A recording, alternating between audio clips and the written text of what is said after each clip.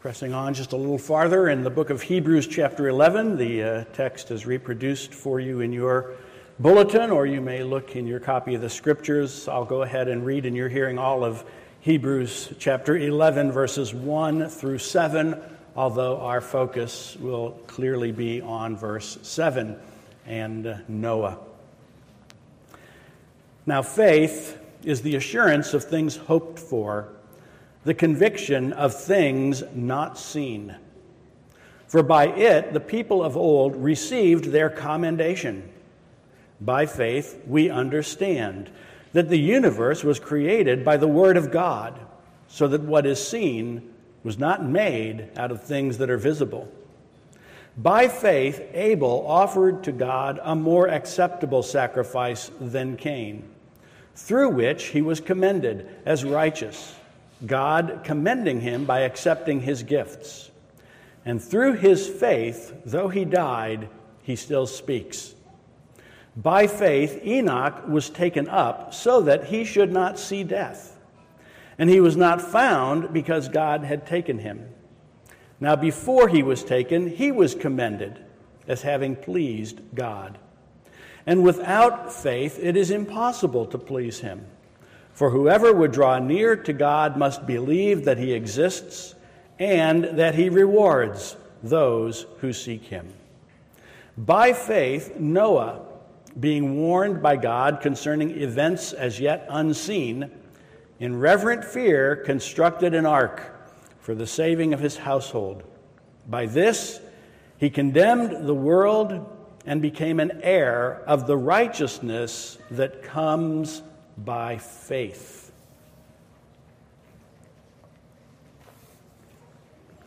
I think there's a strong temptation for many, myself included, to look at this list, Abel, Enoch, Noah. We're going to press on and read about Abraham and Moses and others, and we think of these as possessing extraordinary, nearly unattainable faith. In many commentaries, when you get to the heading for Hebrews chapter 11, you'll see something like heroes of faith.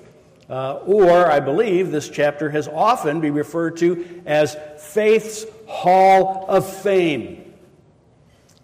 But as it turns out, the Scripture does not call these heroes of faith, nor does it indicate that they are faith's hall of fame. In Hebrews chapter 12 and verse 1, these, about whom we're reading, are called witnesses.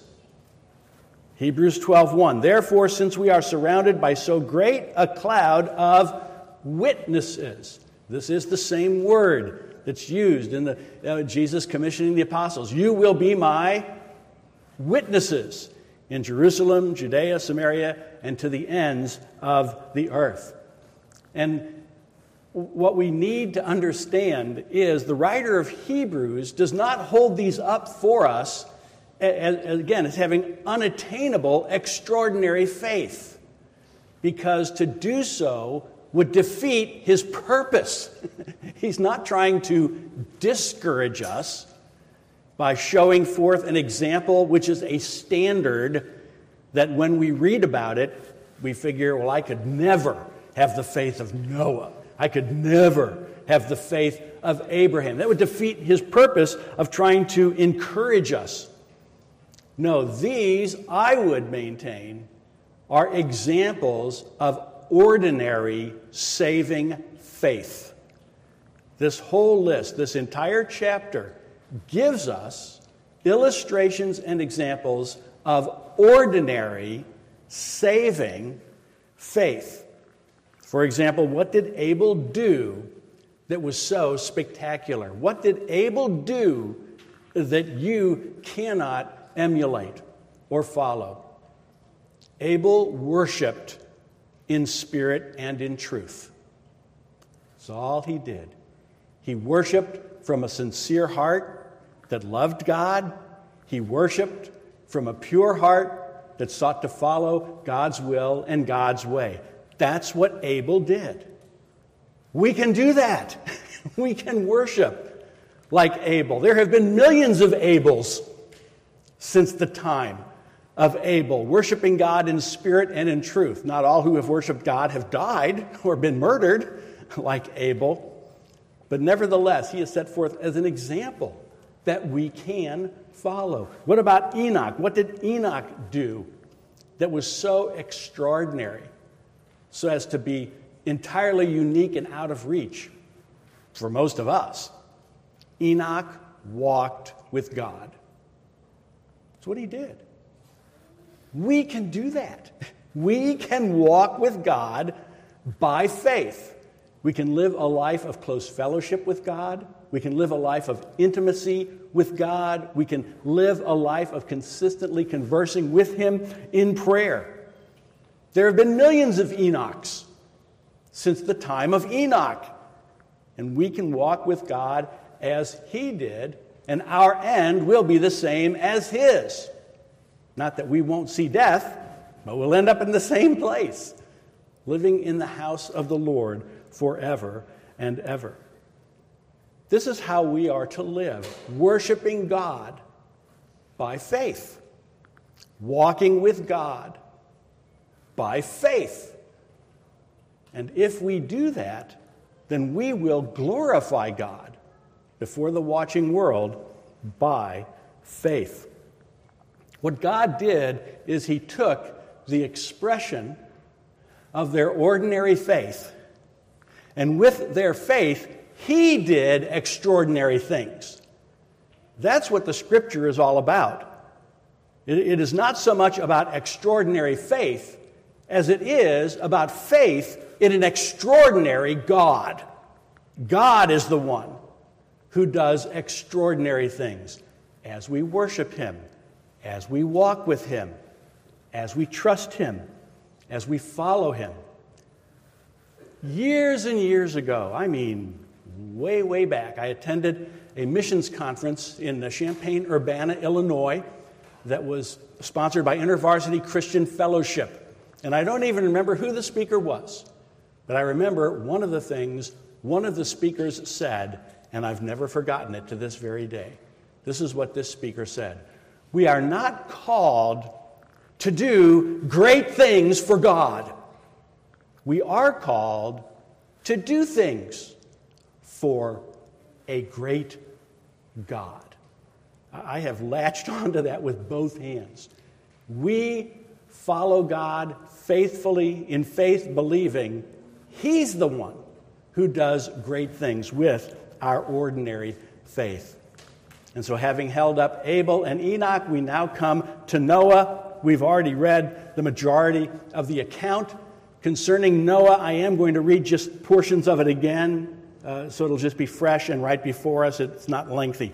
The earth was corrupt in God's sight. This is Genesis 6:11. The earth was corrupt in God's sight.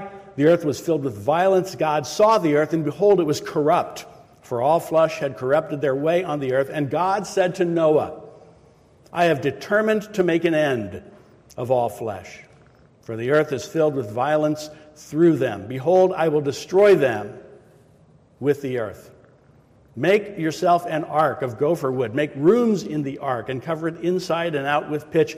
This is how you are to make it." And then he gives the details. Verse 17, "Behold, I will bring a flood of waters upon the earth to destroy all flesh in which there is breath under heaven. Everything that is on the earth shall die." And then verse 22, Noah did this. He did all that God commanded him.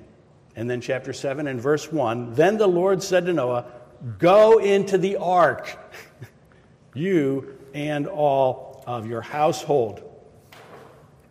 In the account, what we see is Noah heard, he listened to the voice of God. He heard God's warning of coming judgment. He not only heard God's warning of coming judgment, he heard God's way of escape. He heard the word of judgment, and he heard the way of escape. Genesis 6:14, "Make yourself an ark." He was listening for God's voice. He was attentive to God's words. We can do that. This is a copy of the Scriptures. How many times have you heard, hopefully, someone, oh, I wish I could just hear God's voice. Oh, I wish God would talk to me. Oh, I wish. If you want to hear God's voice, open the book. This is literally the only place where God speaks with infallible certainty. If it's in the book and it reads, God said, it is as much God's word as if he were standing here in a body speaking these words himself. That's how much this book is God's words.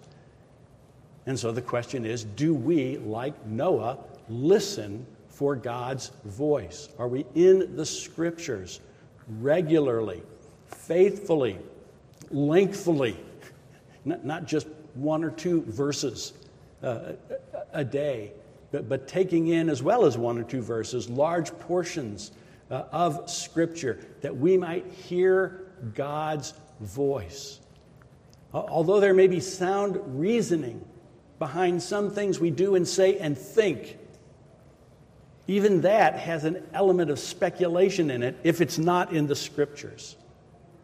This alone tells us what God says.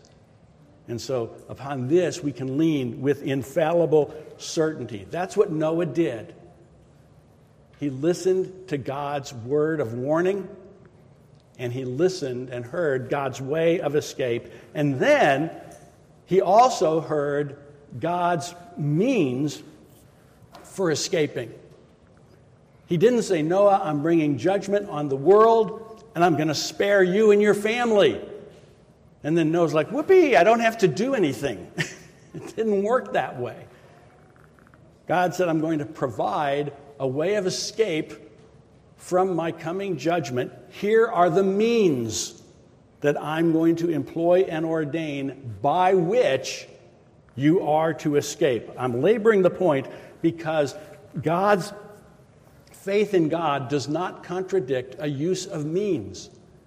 God accomplishes all of his purpose, all of his plans, all of his will. But more often than not, he employs means for accomplishing his will. When it's God's will for the grass to be wet, ordinarily he sends rain. He uses the means. It doesn't mean he's bound to those ordinary means. We know that. But those are extraordinary and rare. Ordinarily, God employs means to accomplish his ends. And in Noah's case, that's what he did. You're going to be saved. You're going to be spared. This is the way by which you're going to be saved and spared. I couldn't help but think of this story. I suspect many, if not all of you, have heard it before, but it's one of my favorites, and so I'm going to tell it anyway. But it's in St. Louis, the Missouri and the Mississippi converge. And often that floodplain where they converge floods, hence the term floodplain. And so we, in my growing up years in St. Louis, saw from time to time some pretty gnarly floods that overwhelmed the people in the houses that, for some reason or other, built houses in that floodplain. So there's the story of the flooding one year, and the guy's in his house, and the floodwaters come in and come up the stairs and start to flood the first floor. And some of you are smiling. You already know what's coming. That's okay. Hang with me.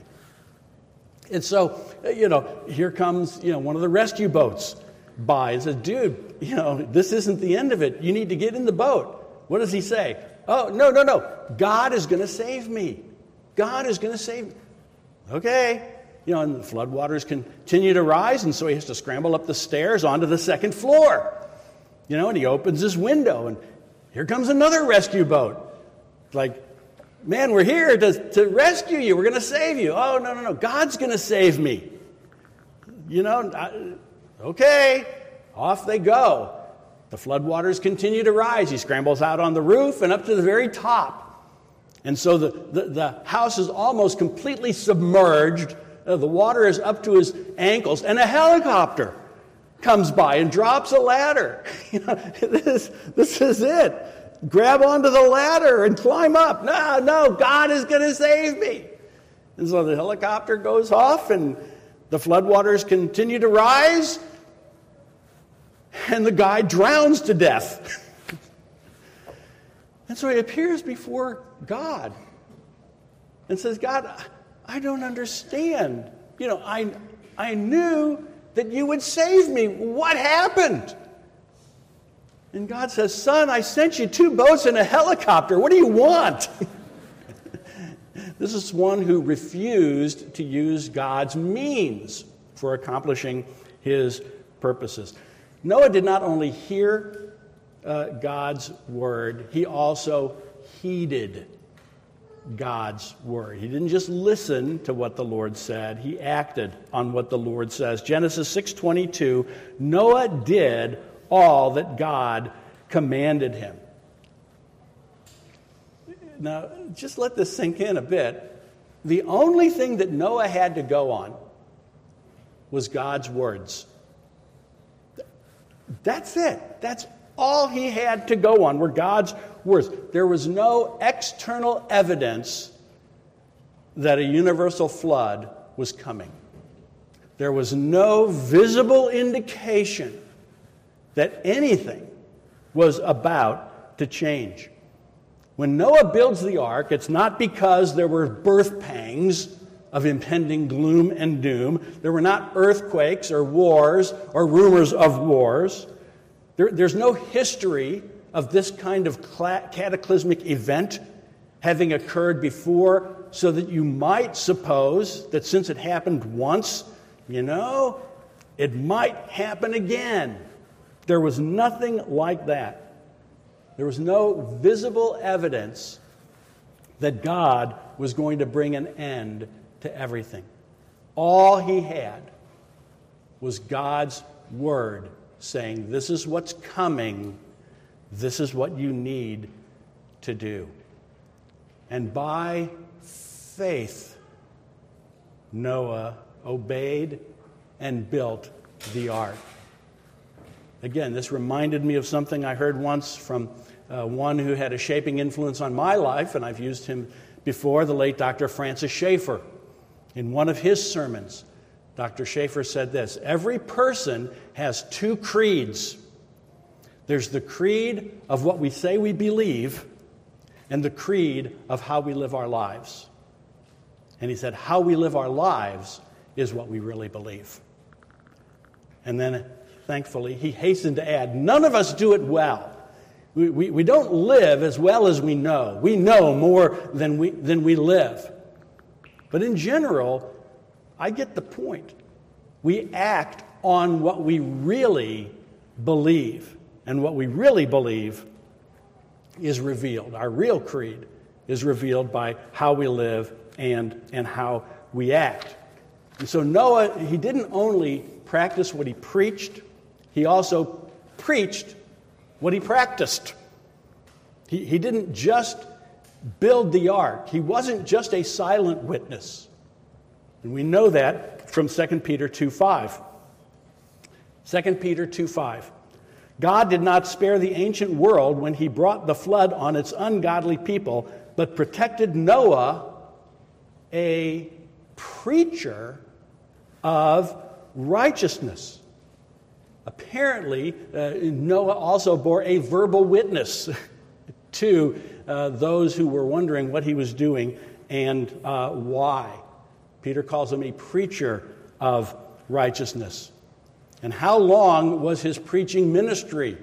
Scripture says 120 years. 120 years from the day Noah received the warning and paid attention to it, and the day when God brought judgment on the unbelieving and wicked world. I believe, as far as I know, Noah had to be the most unsuccessful preacher that has ever lived. 120 years. How many people believed his message? Upon how many people did he have a saving impact? Answer? None. Zero. Nada. Bupkis. Zip. 120 years of preaching. Nobody responded savingly to his message. I mean, can't you just imagine some of what surely must have taken place? When is the flood coming? I don't know. Okay, well, how long is the flood going to last? Yeah, well, I don't know. Well, how many people can you fit in that ark? There's a lot of rooms in that ark. How many people can fit in there? Well, I'm just not sure. I think that the majority of the space is going to be taken up by animals, as I understand it. Okay, Noah, let me get this straight. God is going to destroy all the human beings, and he's going to save the stupid animals. Was that what's going on? Noah's like, my friend, all I can tell you is this is what the Lord, the God who made heaven and earth, the seas, and all that is in them, said. Judgment is coming. The ark is the provision of safety and salvation. Get in the ark. That's all I know. What was the effect of that word? Luke tells us. I love the way the Bible gives commentary on the Bible. That's always my favorite part because it feels pretty certain.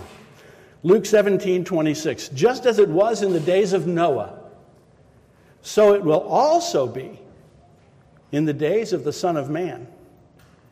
People were eating and drinking and marrying and being given in marriage up to the day Noah entered the ark, and then the flood came and destroyed them all.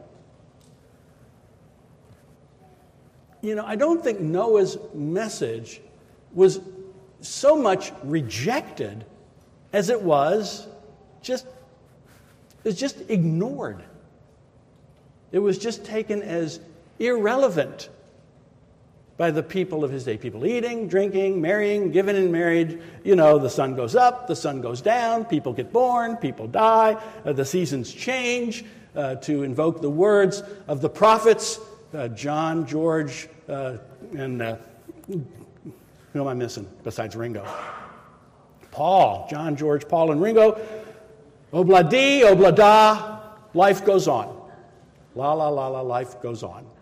That's the way the people of Noah's day took his message. Everything is now as it's always been. As we look at the world in which we live, the external evidence seems to indicate it's just going to go on like this forever, or it may gradually, ever so gradually, deteriorate.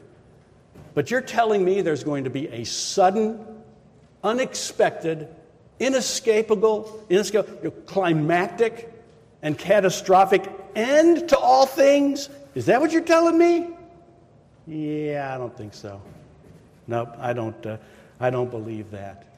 Or to put it another way, where is this coming of the Lord that you Christians talk about? It's been 2,000 years since he was here. Why in the world would I believe that he is coming soon or that he is coming ever at all?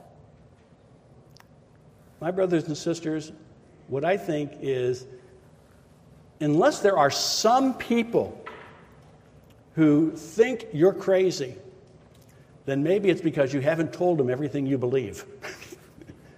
Because when we tell people everything we believe, because it's what God has said, there will be some who think we are out of our mind. Others ignored God's word. Noah listened. Others defied God's word. Noah obeyed. Others laughed at God's threat. Noah was terrified, and he was so scared, he built the ark. He acted in faith on things unseen.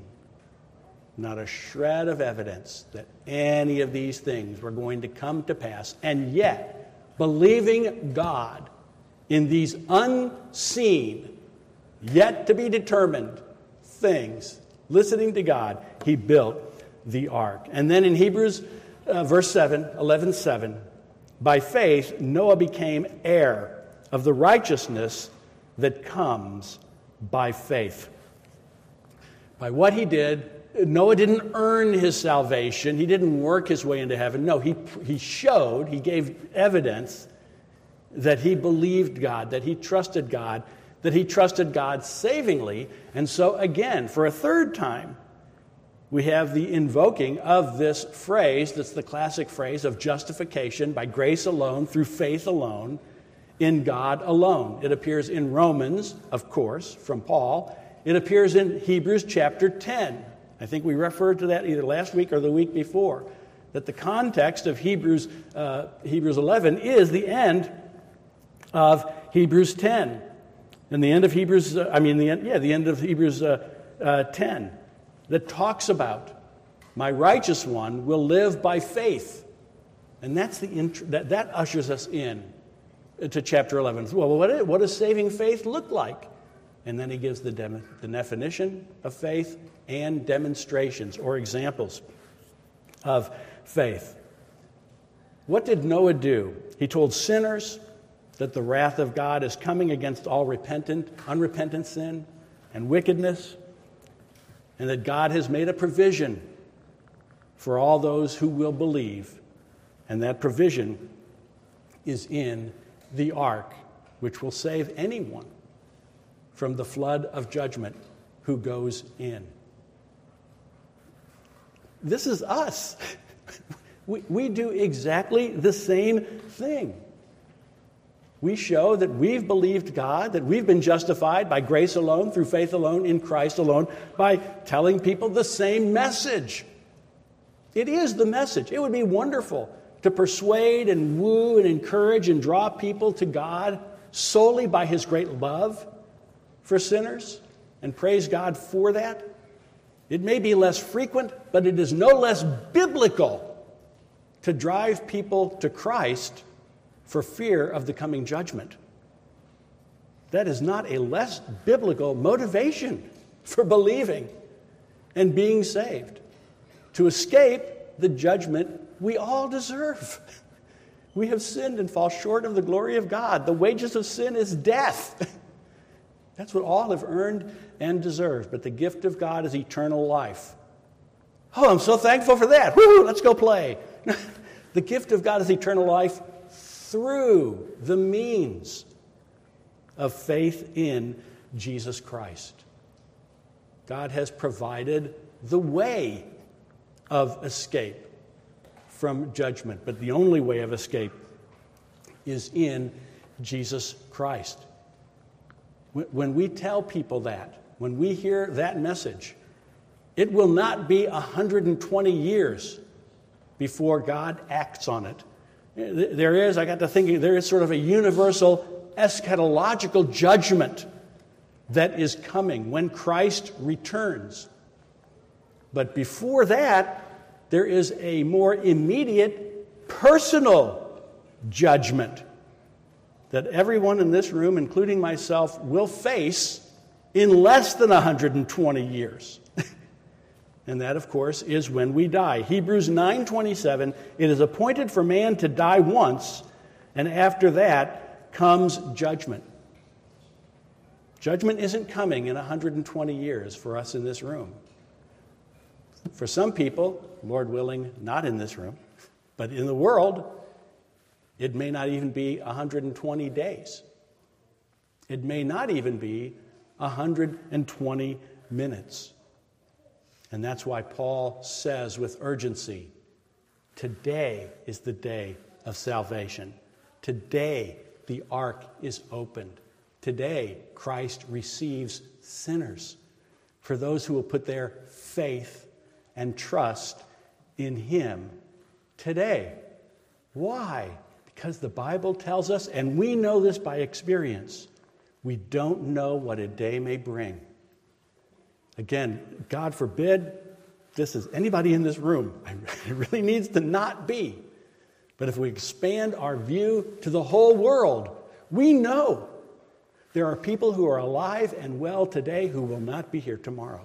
And they don't know that. And we don't know that. But we don't know who it is, but we know that it's true. That's the urgency. God gives us today. We're all here. Praise God for that. But there's no promise of tomorrow. Today is the day of salvation. What does ordinary faith look like?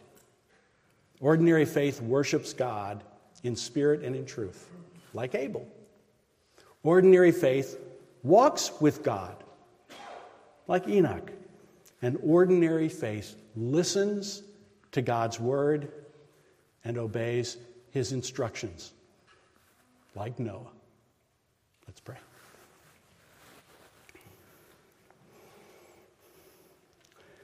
We thank you for our forefathers and mothers in the faith, about whom we are reading, given to us as examples to follow. So, Heavenly Father, draw us out in greater faith and greater trust. We pray in Jesus' name. Amen.